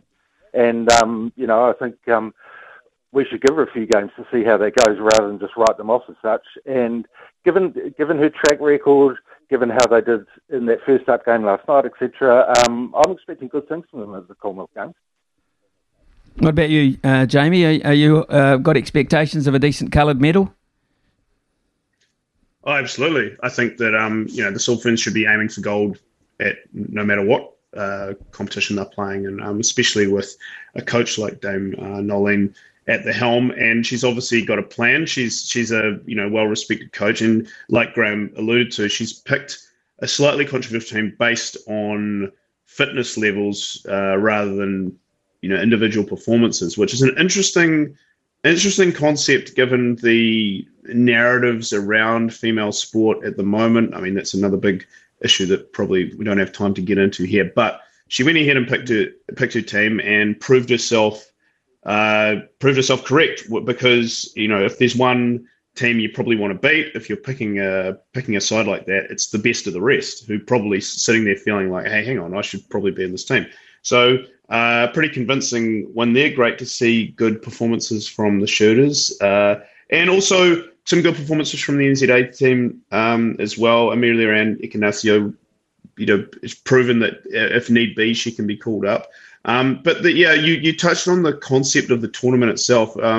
Obviously, having the New Zealand men's team in there a couple of years ago obviously got a lot of interest in it, because people just were curious and wanted to see how it goes. I'm quite keen on the whole concept of a mixed team as well, as someone who's played a bit of social indoor netball. It's cool to see that concept be taken to the highest level. And perhaps it's going to be a way of providing a pathway for players to maybe take that form of the game a bit more seriously. So I applaud New Zealand Netball for going ahead and just trying something new just to see how it works. It's always awesome when sports governing bodies do that. So let's hope that it's going to be a competitive series. Gentlemen, I'm going to play you a bit of a tape here and just remind you of the fact that it was 3 years to the day that this happened. It's going to be on Martin Guptill. It's going to be on Martin Guptill. 2 to win. Guptill's going to push for 2. They've got to go. Throw's got to go to the keeper's end. He's got it. England have won the World Cup by the barest of margins. By the barest of all margins. Absolute ecstasy for England. Agony for New Zealand.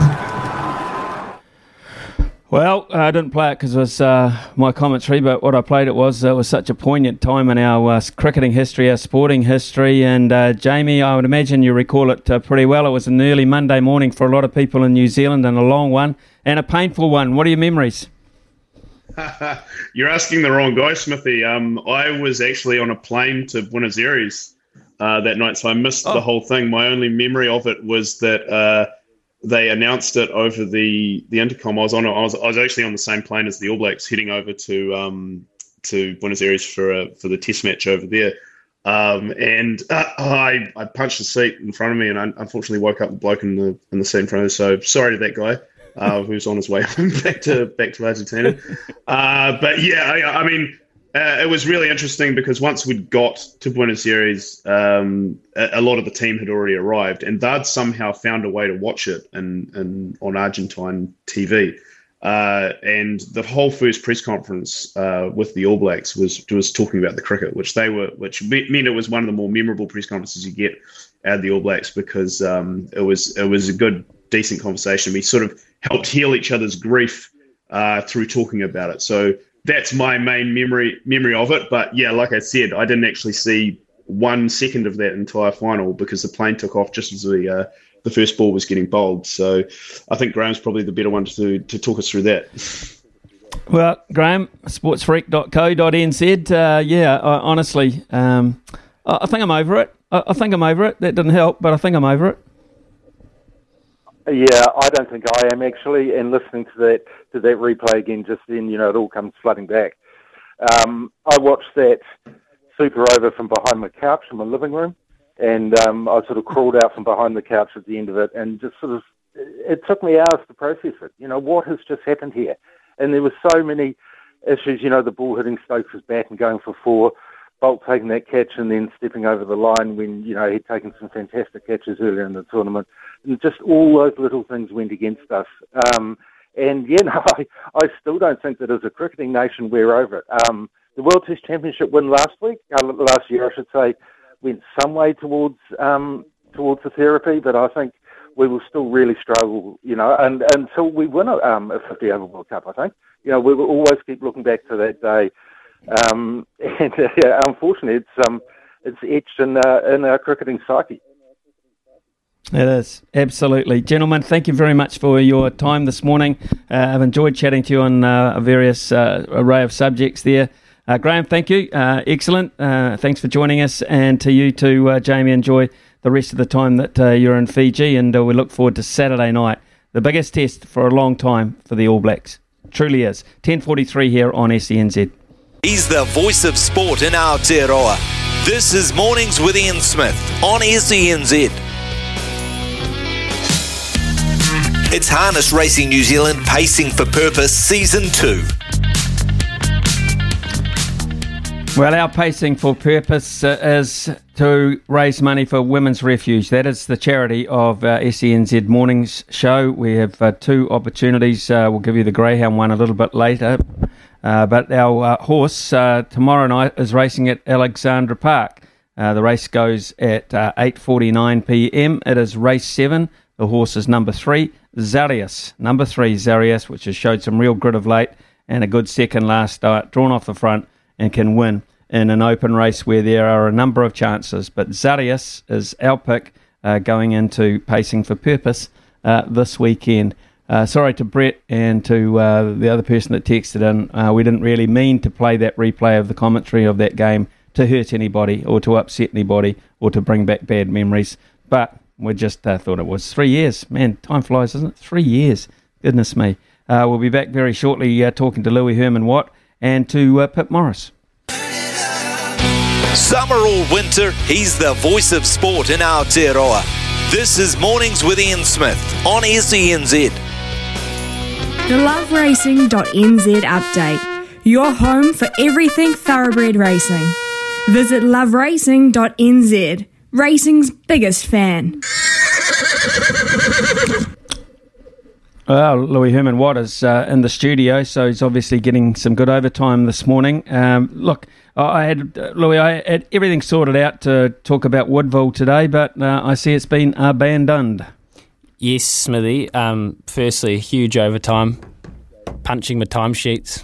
I've actually got like a school trip in here. Kidding. We've got New Zealand Thoroughbred Racing in the building today, which is very exciting for the Love Racing slot, loveracing.nz slot. Hey, Woodville, though, you can't have too much of a crack about this because they binned it a couple of days ago. So they had the foresight. There'd been that much water. I saw a picture of the track. It was like a duck pond, so there was no point racing. So this is probably slightly different to some of the abandonments we've had. I'm not just saying that because I got a gun to my head by New Zealand Thoroughbred Racing in the room right now, but it is a lot different to some of the ones we've had because what we know when you cancel or abandon a meet a few days out, you don't send the stakeholders there, owners, trainers, jockeys, everyone gets updated and you can kind of reset and start planning your horses. It's not ideal, but the weather is so. This weekend, hopefully, the Wellington Steeple and Hurdles Day can go ahead because last year it got binned off because of that weather, but by all accounts it's looking like it will be likely despite some heavy weather earlier in the week. So that's a massive day for the jumpers of CD and just being able to run that prestigious race again. Very exciting times for everyone involved. And as we know, this season, Paul Nelson, Karina McDougall, Sean Phelan, they got a mortgage on Jumps Racing, don't they? So you'd be following them to your nosebleeds. And then up north, they go to the beach, Smithy, for some racing at Ruakaka. Where the turf meets the surf and where the local trainers are generally to the fore.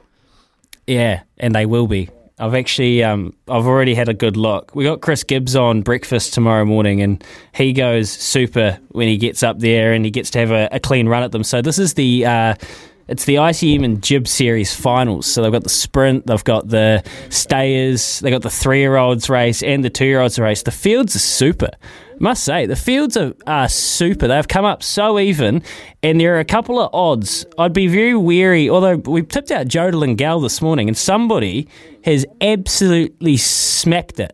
It's $6 into $4.50 in a space of about an hour, so the money's on for Jodel and Gal. But speaking of the locals, in the 3-year-old Winter Championship Series final, I quite like Cruzy Lass as a local chance at $8.50 and $2.70. I think the step up to the mile is going to suit the super easy chestnut filly to an absolute tee. I think she's running super races in behind them, and I'd just be wary taking anything short because it's a super field. Smart Rocks has won there well. Saracen won there really well. Billy Bunter went in behind Saracen that day.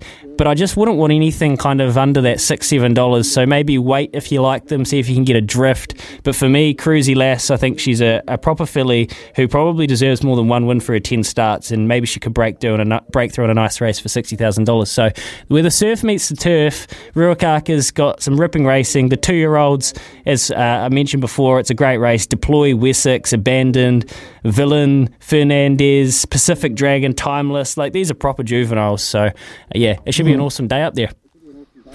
Well, New Zealand Thoroughbred Racing should be very proud of you because we've got no races today. But you're fantastic, so I hope they keep you on, Louis. I'm sure they will. I'll send you half my extra time sheet. Yeah, good on you, bro. Pip Morris from the TAB. Good morning to you, Pip. Busy day, Cambridge and Addington. Plenty for the Greyhound racing fans to look at. Good morning, Smithy. It certainly is. And, of course, Addington will be the last time Trevor Walks calls this evening. So I think a meeting that many will want to tune into will certainly be an emotional night. And it's, of course, the Group 1 South Island Champs out of Addington. Got the Group 2 Canterbury Futurity over the 520 metres.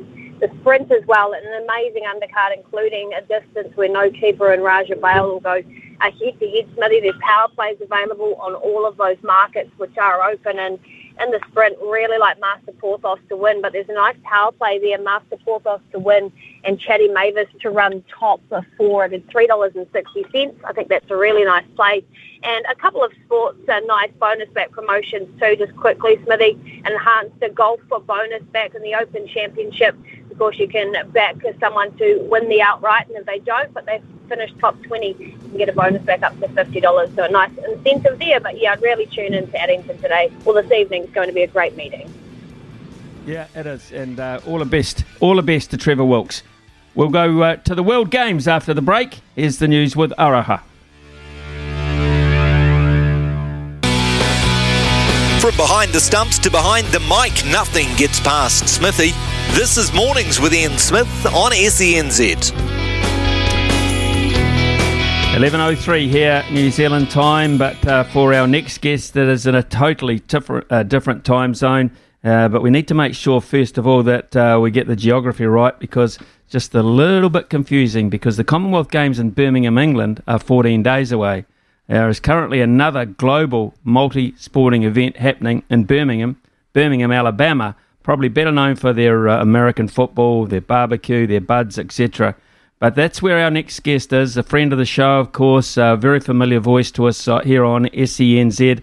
Mark Watson finds himself over there. So, Mark, I'm not quite sure of the time zone. I imagine it's good afternoon, mate, or good evening. How are you finding Birmingham, Alabama? Yeah, thank you, Smithy. Lovely to be on the program. Yeah, we're sort of 6 hours ahead of you guys, 7 hours ahead of you guys, but you're a day ahead, if that makes sense. So it's just ticked over 6 o'clock in the evening. Before I sort of get into what I'm actually doing here is, Birmingham, Alabama, famous for the civil rights movement. So it was here in 1963 that Martin Luther King and a group of others from the Southern Baptist Church said, enough is enough. We want equal rights. Birmingham, Alabama was arguably the most segregated city in the United States, and black people weren't allowed to be part of the police force, the fire department, bank tellers, clerks, separate drinking fountains, separate sort of public amenities. And it was really from here that they went on these peace marches and sort of got a whole lot of university students and young kids to march as well. And they got a sort of a resolution 2 months later in May. And then from here, those peace marches picked up, went around the country, ended up in Washington in July later that year. And that was when Martin Luther King had his famous speech, I Have a Dream. So very famous for its civil rights. But it playing host to the World Games, and that's what I'm here for. The World Games have been going since 1981. They are supported by the International Olympic Committee, and they are considered to sort of be the Olympic Games for non-Olympic sports. So 34 sports in all. 3,600 athletes, 1,500 accredited media, and it basically runs for about 10 days. You've been there before? Have you done a World Games before, Mark? You're a well-travelled man. No, look, I haven't. I'm probably like a lot of New Zealanders. I didn't really know much about the World Games. I think in New Zealand we tend to be so focused traditionally on the Commonwealth Games and on the Olympics that a lot of people you talk to are going, what? Never heard of them. Yet when you come here and you see the size of the Italian, the French, the Scandinavian countries, you see their teams walking into the opening ceremony, it's sort of like, how have we missed this? How have we not seen a lot of this in the past? So it is a first for me, and it is a big challenge because there are a lot of sports here that I have to say I'm not that familiar with. Well, it's one of the great parts about it. I guess you're learning all the time, and that's why we've got you on as well, so we can be better informed about the whole deal. What about a New Zealand team? How many we got competing over there, and what kind of disciplines? Yeah, so we've got a couple of New Zealand teams in canoe polo, which is actually quite strong. They have a facility there at Lake Pupuki in Auckland. We've got a couple of archers who have been in action. And then we've got a team in the women's in a game called Fistball. Now, Fistball has been going really since about 240 AD based on my research. And Fistball is a combination of volleyball and beach volleyball. So it's played outdoors on a grass court. The length of the court is 50 metres. The width of the court is 20 metres. And you have 5 players on each team. You have a service line that is just 3 metres back from the net. The net is set at 2 metres. And so like volleyball, you've got to get the ball back over the opposition's net. You're allowed to touch the ball 3 times on your side. But the difference is the ball can bounce once after every touch. And I've got to say, calling both men's semi-finals this morning and then the women's bronze medal match, I was just absolutely impressed by the skill set. Germans are world champions. Brazil were in the mix. Switzerland made it through to the final as well. Austria, very, very strong at it. And so our New Zealand women's team finished 5th in that, beating the United States in that playoff for 5th and 6th. In regards to other New Zealanders, look, I'll be honest, I just haven't had a chance to go through the disciplines. I know previously we have had a lot of competitors competing in the surf life-saving side of it. So they have pool events over here which are based around surf life-saving, mannequin events, swimming with obstacles. Now, you might laugh at that, but that is actually a big part of the World Surf Life-Saving Championships. When the New Zealand Surf Life-Saving team go to the World Championships, the second week is dedicated to that. The Australians are big on it, but they don't actually have the beach component, just the pool side of it. Mark, when we talk about the Olympic Games, the Commonwealth Games, etc., we sort of envisage mass villages, but when we talk about sporting venues, we've got stadiums, purpose-built stadiums, etc., Olympic-sized swimming pools, etc. What kind of quirky little venues then have you got for these particular sports that you've been to?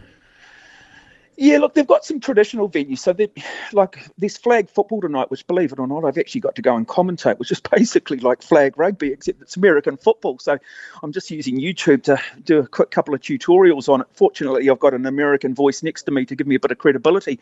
But that's been actually played at Legion Field. And now Legion Field was used for the Football World Cup when it was held here in America. It's also a famous ground. The big university over here is the University of Alabama, known as the Crimson Tide. Nick Saban coaches them. They've arguably been the best American collegiate football program in the country, and their big rival is Auburn. And that game was always played at Legion Field. That's not the case now because both universities have their own world-class facilities. But what they've actually done with a lot of the sports is they've just gone into big conference centres and basically just set up indoor courts. Further down the road, you know what the Americans are like. They just seem to have so many venues. The hottest ticket in town has actually been the sumo, Smithy. And so that was fascinating. So rather than just the Japanese and maybe some Mongolians and a few Hawaiians, you had these sumo wrestlers from right around the world. And they actually put them into different weight classes, and even the women. And there was a lot of controversy because in the sumo, you've got the dojo, which is very sacred, and the sport is based a lot on tradition, and there's a lot of things you can't do. And the Egyptian ended up winning one division, and he was so happy that he actually did a backflip and showed a lot of emotion, which is just a major no-no. You just do not do that. The whole thing is about humility. The whole thing is about respect. And he should have been disqualified, but the crowd was behind him, and the police presence at this facility was unbelievable. And so they ended up having a little bit of they had a replay, and the Egyptian won it again. And this time he showed a little bit more respect, only for a Ukrainian athlete, believe it or not, 10 minutes later to come out and decide that it was his turn to do a couple of aerial somersaults. And yeah, there was a heavy police presence. It caused a lot of controversy over here. And that is the one thing. Downtown Birmingham, Alabama is pretty much shut down. Huge police presence. And just making sure that these games do run well. They are the biggest event to come to the United States since the 96 Olympics in Atlanta. But yeah, just getting back to your other question regarding the events, part of these World Games is that you pretty much have to utilise the facilities within a city. They don't want to be the Olympics. They don't want to cripple cities economically by having to build all these facilities that end up just becoming a white elephant. But, you know, like a lot of American facilities, they're just so incredibly well resourced, say, compared to what we get in New Zealand. Okay, let's look at one or two of the other sports that catch my eye here. Ballroom dancing, artistic roller skating, and tug of war. Yeah, look, I went and watched the ballroom dancing the other day, and I've got to say, I actually thoroughly enjoyed it, to be perfectly honest. I mean, there's a lot of ceremony to it, but the precision and what I watched, so I found it quite entertaining. Look, will it ever become an Olympic sport? Probably not. But then you have to understand, breakdancing is the next Olympics in Paris, and that came out of the World Games. That is still going at the moment. The breakdancing has been run in a really cool sort of industrial park. And I was watching a little bit of that the other day, and you can't argue the athleticism, whether it's a sport, whether it should be there is another thing. Yeah, artistic roller skating. Well, I guess, look, is it really any different than ice skating at the Winter Olympics? I guess that is the question. But they've got, still got a lot of the traditional sports like the rhythmic gymnastics here as well. But yes, modern sports like parkour, that sort of running sort of through the streets, doing acrobatic aerials from sort of wall to wall is another part of the program. So, yeah, I don't be surprised if you see a few of these sports in the future go to the Olympics. The sport that I feel probably has the best chance is inline roller skating. They have the 10,000 metres out on the road, not dissimilar really to track cycling. You have the points race. They have the fastest over 100 metres, 200 metres, and, there's a lot of drafting that goes on. Every country in Europe's well represented. And there was a guy, Bart, I'm just trying to remember his name, Bart Sills, I think, who actually won a gold medal at the Winter Olympics in ice skating, in speed skating on the track. And it was Belgium's first gold medal in 70-odd years at the Beijing Winter Olympics. He turned up here and did the inline skating and just took the sport to another level. He was incredible over the 10,000-metre points race and just brought huge credibility to that event. There's a movement apparently online to bring inline hockey into the Olympic arena in time for Los Angeles 2028. Is there merit in what you've seen in that? Yeah, I just actually watched the highlights. I didn't get to call it, but I just watched the highlights today of the United States winning that one, and very similar to ice hockey. Wonderful skill set. Look, it's gladiatorial. I think there's a lovely crossover. A lot of Americans and North Americans who grow up playing hockey or ice hockey over there in the summertime. It is sort of a natural crossover. And yeah, look, I think when you watch those sports live, I think New Zealanders would love it. you like your rugby, you like your rugby league, you'll enjoy ice hockey, and I think you'll certainly enjoy your inline hockey. Look, what you want to do is you want to have sports that have got true global depth to them, where you know you're going to get really good competition throughout it. And it's funny, when you come here, you sort of, I guess, realise just how sheltered we are in New Zealand, and maybe, well, in my case, I almost a little bit of ignorance on my behalf, because I'm being introduced to these sports, and then when I start researching them, you start to realise just how big these leagues are in Europe, and just how big these sports are, and the fact they are sort of professional-based sports. One of the sports that I thoroughly enjoyed calling was a hybrid version of ice hockey and field hockey. It played indoors. Yeah, you're in shoes. You've got an aerated ball. And I could see that really sort of taking off in New Zealand as well. And it's different. The problem is, I think it's probably just a little bit too different for the American audience, particularly in the southern states. The Americans, with the greatest respect, I think tend to be a little insular, like their NBA, like their football. Not necessarily big ones for dipping their toes in and looking at other things. So I guess in some venues the crowds have probably been a little bit disappointing. Okay, and it's interesting. What about viewing numbers worldwide? Would you have any idea on how well it's received worldwide? Yeah, it is. I mean, the fact that the IOC support it says that they clearly have a lot of interest. Yes, very big across Europe. We've got a lot of pressure on us as commentators from the individual sporting bodies themselves, making sure that we give them, we do our due diligence, and we, do the sports justice, and some sports are providing us with experts to make sure that is done.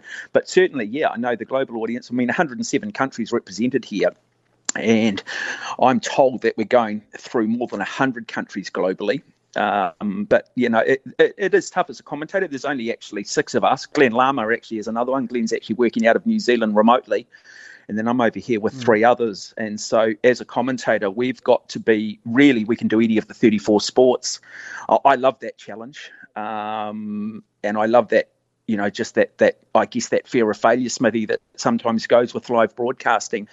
But yeah, by all accounts, I mean, there's a big production team here. The production company's based out of Spain, based out of Madrid, where the Olympic Broadcast Service is also based. So a lot of resource put into it, a lot of trucks, a lot of people employed. I just admire the person, and you'll respect this, Smithy. You see all these television sets, you see 1 million people working at computers, and there's one person who knows how every single damn thing works.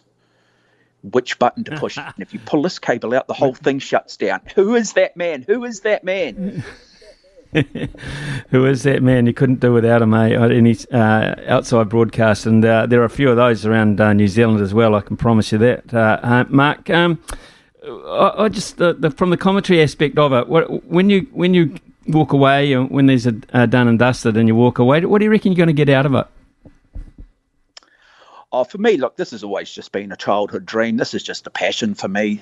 This is all I ever wanted to do. So I'm just incredibly honoured that I'm part of an official archive for a really historic sporting event. No different than last year working in Tokyo. I got to call that high jump final. I actually was the official archive for Lisa Carrington for the IOC. And so when these things are played in museums in Lausanne and stuff, I guess that's really what makes me proud. But I've personally just been really happy with the way this has gone. I'm in a really good headspace with my broadcasting at the moment. Sort of got rid of a bit of anxiety I've been carrying for a long time. And so this is the childhood dream. I don't take any of it for granted. I don't say no to anything. Like I did 5 hours of commentary this morning. I've just sort of come back here for a bit of a rest. I've got to go back in tonight. I've got the final of the women's softball, which is a repeat of the Tokyo Olympics. So that's between the United States and Japan. And then following that, I make my debut in flag football. And I'm just living the dream. I hope other opportunities come out of it. It's never been about money for me. It's just simply, it's just an absolute love. And I just feel incredibly honoured, always have. And I just sit here sometimes and I pinch myself a little bit and think of the size of the audience and where we're going. I sat there the other day into the marathon canoe, which was over 21 kilometres, a great race between Denmark and South Africa. I'm working with some of the best commentators in the world, some of the best experts in the world, and just getting their acknowledgement as well is really, really special, Smithy. So I I'm incredibly grateful. But it's been tough. It hasn't always been, as you know, broadcasting. It's up and down. It's sometimes I feel a little bit like that rock band that had to play every small act around the country to sort of get your break. And I'm still learning. But at the moment I'm in a really, really good place with it. So I'm thoroughly enjoying it. You mentioned, Mark, lovely to hear that stuff actually, and that you're getting fulfilled in that way.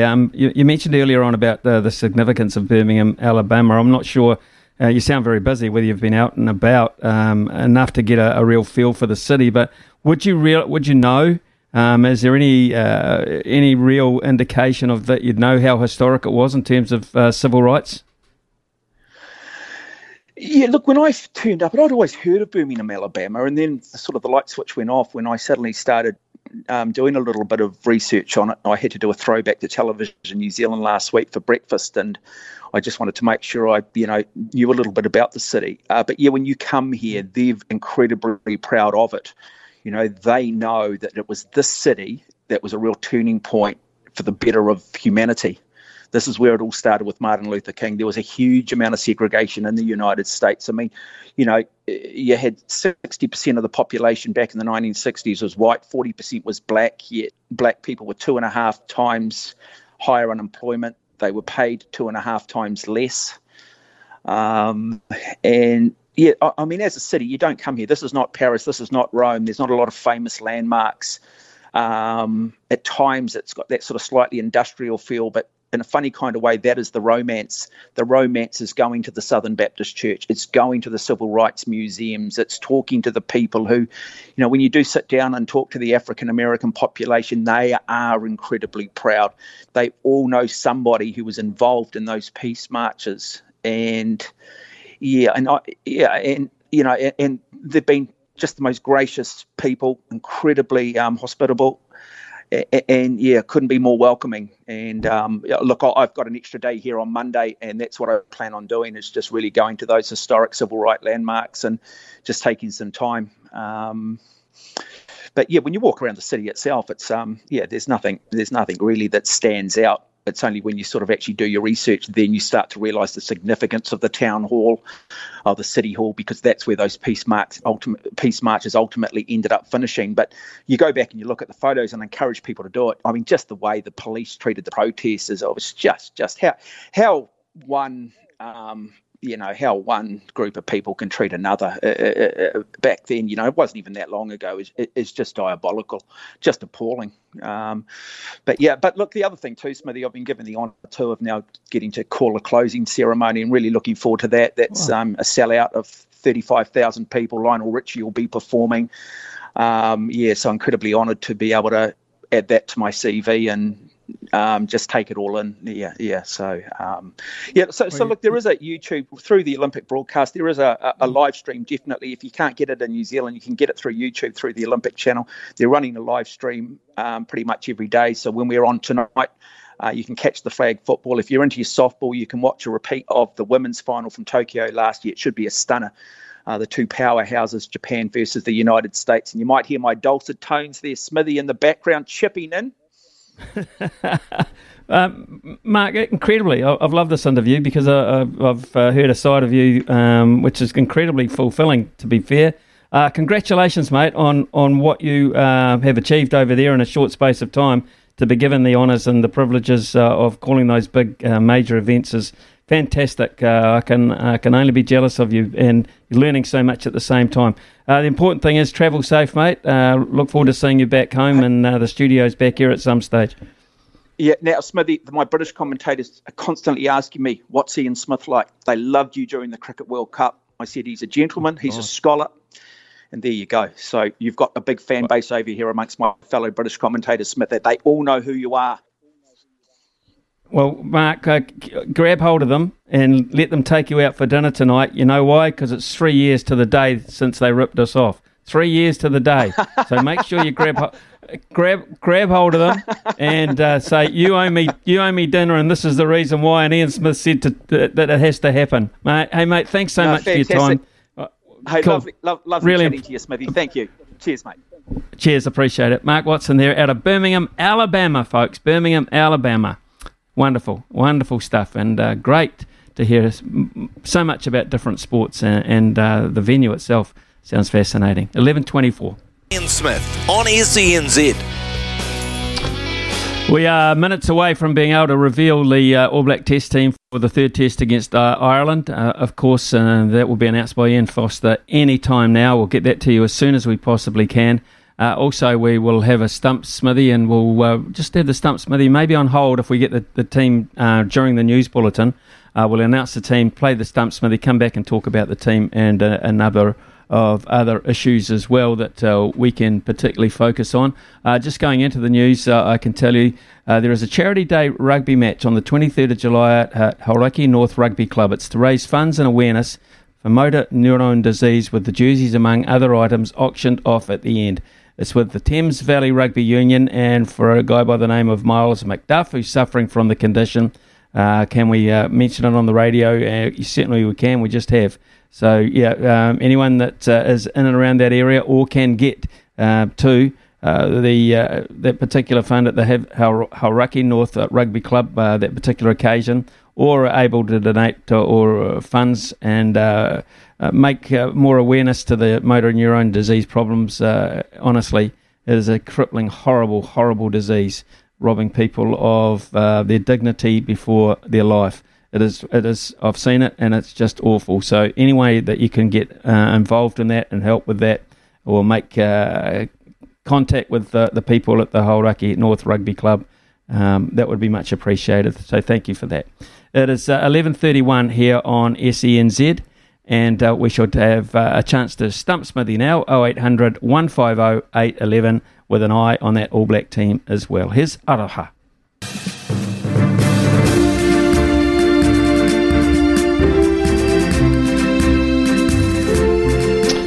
Breaking news. The team has come through, and the honour of naming it to you goes with producer Logan Swinkles. Here we have the match day 23 for the All Blacks to face Ireland at Sky Stadium in Wellington on Saturday night. Smithy, you're going to be there sideline. Can't wait for that. Here we go. George Bower, Cody Taylor, Nipo Laulala. That is your front row. Brodie Retallick. Sam Whitelock is back. That's your locks. Scott Barrett moves back to number 6. Sam Cane at 7. Artie Salvier at number 8. Your half-back and first five pairing, Aaron Smith, Bowden Barrett, Sevu Reece on the wing, David Havili and Rieko Ioane in the midfield. That is also going to be Rico's 50th test for New Zealand. That's awesome. Will Jordan also gets the start, and Geordie Barrett at fullback. Then on the bench, we have Smithy, Dane Coles, Aidan Ross, Ofa Tuangafasi, Akira Ioane, Dalton Papali'i, Folau Fakatava, Richie Mo'unga, and Roger Tuivasa-Sheck in line to make his All Blacks debut. Okay, that's one of the big headlines. RTS Roger Tuivasa-Sheck has made enough progress in his time in the group to be granted a very important debut, and it'll come at a very important part of the game. You can really stamp that down. He's in the backline reserve bench, which includes Folau Fakatava ahead of Finlay Christie. That's an interesting one for me. I thought they might go back to Christie, but Fakatava stays. Richie Mo'unga, specialist number 10. So Roger Tuivasa-Sheck, he's got cover for a lot of those positions in the back line. One of the other reasons, of course, that he is there. Will Jordan starts. Rieko Ioane doesn't shift, he stays, but David Havili comes in the 12 jersey instead of Quintapaya. And the big change in the forwards sees Scott Barrett back to 6. And Nipo Laulala, on the back of a pretty average performance by all things going, by Ofa Tuangafasi, assumes the number 3 jersey in the front row there. So they're basically the highlights of the whole deal. And Dalton Papali'i goes from the starting 15 onto the bench. Akira Ioane goes into a bench situation as well. And Aidan Ross, nice to see Aidan Ross there in jersey 17. So no Carl Tuanukuafe either. We'll talk more about that very shortly, but business at hand, of course, is this one, a very important daily part of our show. Ian Smith's had a good match here. Stumped by Smithy. Ian Smith really is top class at his job. And it's been a big show this morning on SENZ Mornings with Ian Smith. I actually quite enjoy reading out those team names. I hope I do it justice. All Blacks, always a big occasion. used to be a big tradition back in the day that they used to do it under the grandstand at Athletic Park after the Possibles Probables trials that they used to have. In the good old days, one would play, Possibles playing white, Probables playing black, and then the chairman of the rugby union, whoever it was at the time, would stand under the grandstand there. The players would all assemble and they'd find out if they were in or out, and they used to read them out. D.B. Clark, Waikato. That kind of thing, all the way through. W.F. McCormick, Canterbury. I love that. So it was, it's cool. Absolutely cool. Yeah. Anyway, you did it pretty well, but you can work on it. There's work to be done. There's always work to be done. No, I appreciate that, Smithy. Always welcome to feedback. But the business at hand we have stumped up for grabs today is a $50 TAB bonus bet. Let's see if we can get that up to $100 for Friday, shall we? Joining us at the crease, we have, Mark from Taranaki. Come in, Mark. Yeah, how you going? Hey, I hope you don't get it up to 100 for Friday, just quietly. Yeah, well, I'll be trying, Mark, from Taranaki. I shall be trying, but we'll give it a go. What are the subjects today? What are the subjects, Logan? Yeah, it all depends on your strengths and weaknesses here, Mark. The topics today are golf, American football, and boxing. I'll have to go golf. Ooh, okay. Cool. Look forward to it. Yeah, brave man, that is all I can say. Of course, we've been leading up to the Open Championship this weekend. How many times has that tournament been previously played? Well, it's the 150th, so I'd have to say it's 149. Just a couple of chips down the wicket. Yeah, right mate. in the slot, and away it goes. Yeah, that was an easy give me to warm you up. Just do a little bit of maths there. Brilliant. Well done. Worked that out, Mark. There was a trap for young players there, but you didn't fall into it. So well done. Question 2. Second question. In the world golf rankings, Rory McIlroy recently jumped up in the men's. What position does he currently hold? Ooh, Rory. He won that tournament, the Canadian Open. And he has been, God almighty, I don't know, Scheffler at one. I think he's 3 or 4. I'll say 3. One of the worst things I have ever seen done on a cricket field. Not 3. Smithy? I've got absolutely no idea. But honestly, when you win a tour event of that magnitude, you do skyrocket up. I think he was probably about 5 or 6, so I'll say that he has improved to number 4. One of the worst things I have ever seen done on a cricket field. He moved up from 3rd to 2nd. Oh, really? 2nd in the world. Okay. Rory McIlroy. Damn it. That's okay, Mark from Taranaki. You're still on the line. You still got the $50 TAB bonus bet up for grabs. This one goes to our man Ryan Fox. He's moved up in the world rankings as well. What spot does he hold following his recent run of form? I believe it's 46. One of the worst things I have ever seen done on a cricket field. Now this isn't. He was 46. Yeah, he was 46. He was 46 going into the Scottish Open. And he didn't finish in the top 30 or 40 in that, finished outside that group, I think. So I'm going to say he may have slipped to 48, still in the top 50. How does that sound? Just a couple of chips down the wicket, right in the slot, and away it goes. It sounds pretty good to me. Sounds pretty good to Brian. Smithy, you stumped him. You got me, Smithy. Oh, Mark, honestly, absolute. I just knew that he wasn't going to improve. And when you said 46, I knew he wouldn't go down by many. So it was 47, 48, 49. Took the middle one, mate. So I'm sorry about that. Thanks very much for taking part. No worries. Yeah, good on you, Smithy. Good on you, mate. Get on. Thanks for calling. We'll be up to $100 for that reason tomorrow morning, folks. $100 on Stump Smithy. And we'll look forward to your calls just after 11:30 tomorrow morning. We'll take a short break. When we come back, we've got quite a few texts to get through, and we'll repeat that All Black side as well as we get towards having a quick chat with Staffy, who's been commentating the netball here on SENZ. Summer or winter, he's the voice of sport in Aotearoa. This is Mornings with Ian Smith on SENZ. It's the Great Greyhound Racing New Zealand charity run.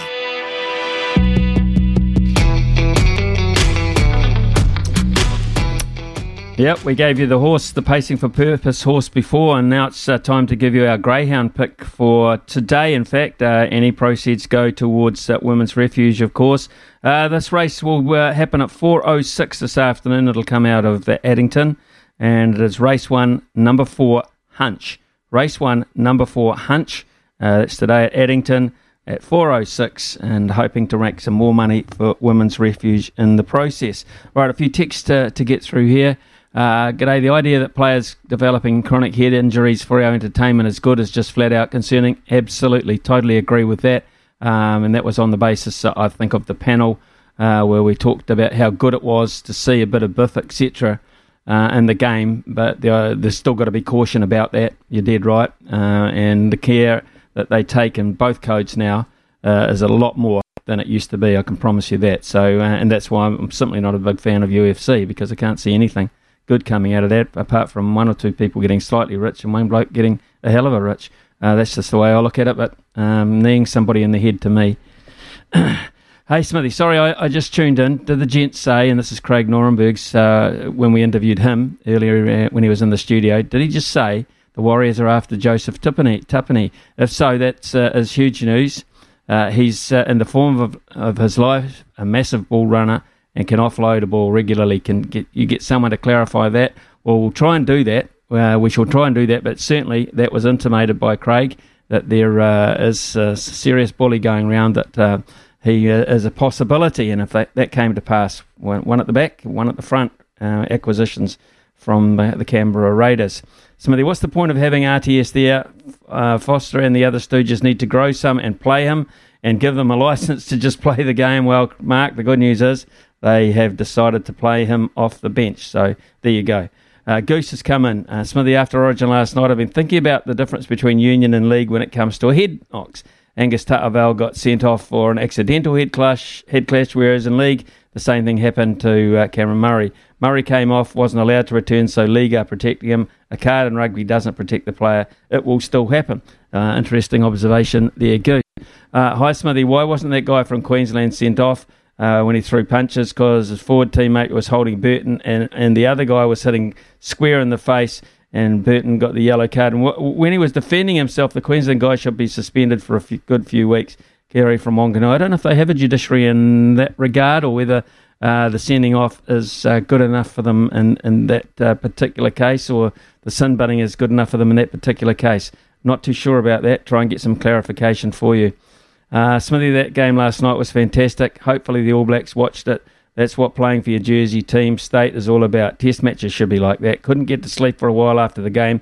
Great shows on SENZ, great radio station. Thank you very much, Andy. Appreciate your sentiments there, and yep, I would like you. Struggled to get to sleep after that exciting finish. Hey team, epic game last night. That second half, man, was mean, especially the last 20. How about through the Origin period, we have a similar series, North versus South, all Kiwis, NRL, Super League, and our own National League. Would be good to help the growth here in New Zealand. Good thought, Chris. Chris from the OT. It's time to take a quick break, and when we return, we'll have a chat to Staffy, who's been commentating the netball. What he made of the performance from the Silver Ferns last night, first up. It's Tyre Power's Big Footy Final Sale. To kick things off, you can get the power to buy 3 and get 1 free on selected Toyo passenger car and SUV tyres. Tyre Power's Big Footy Final Sale can't last. Visit tyrepower.com.au now.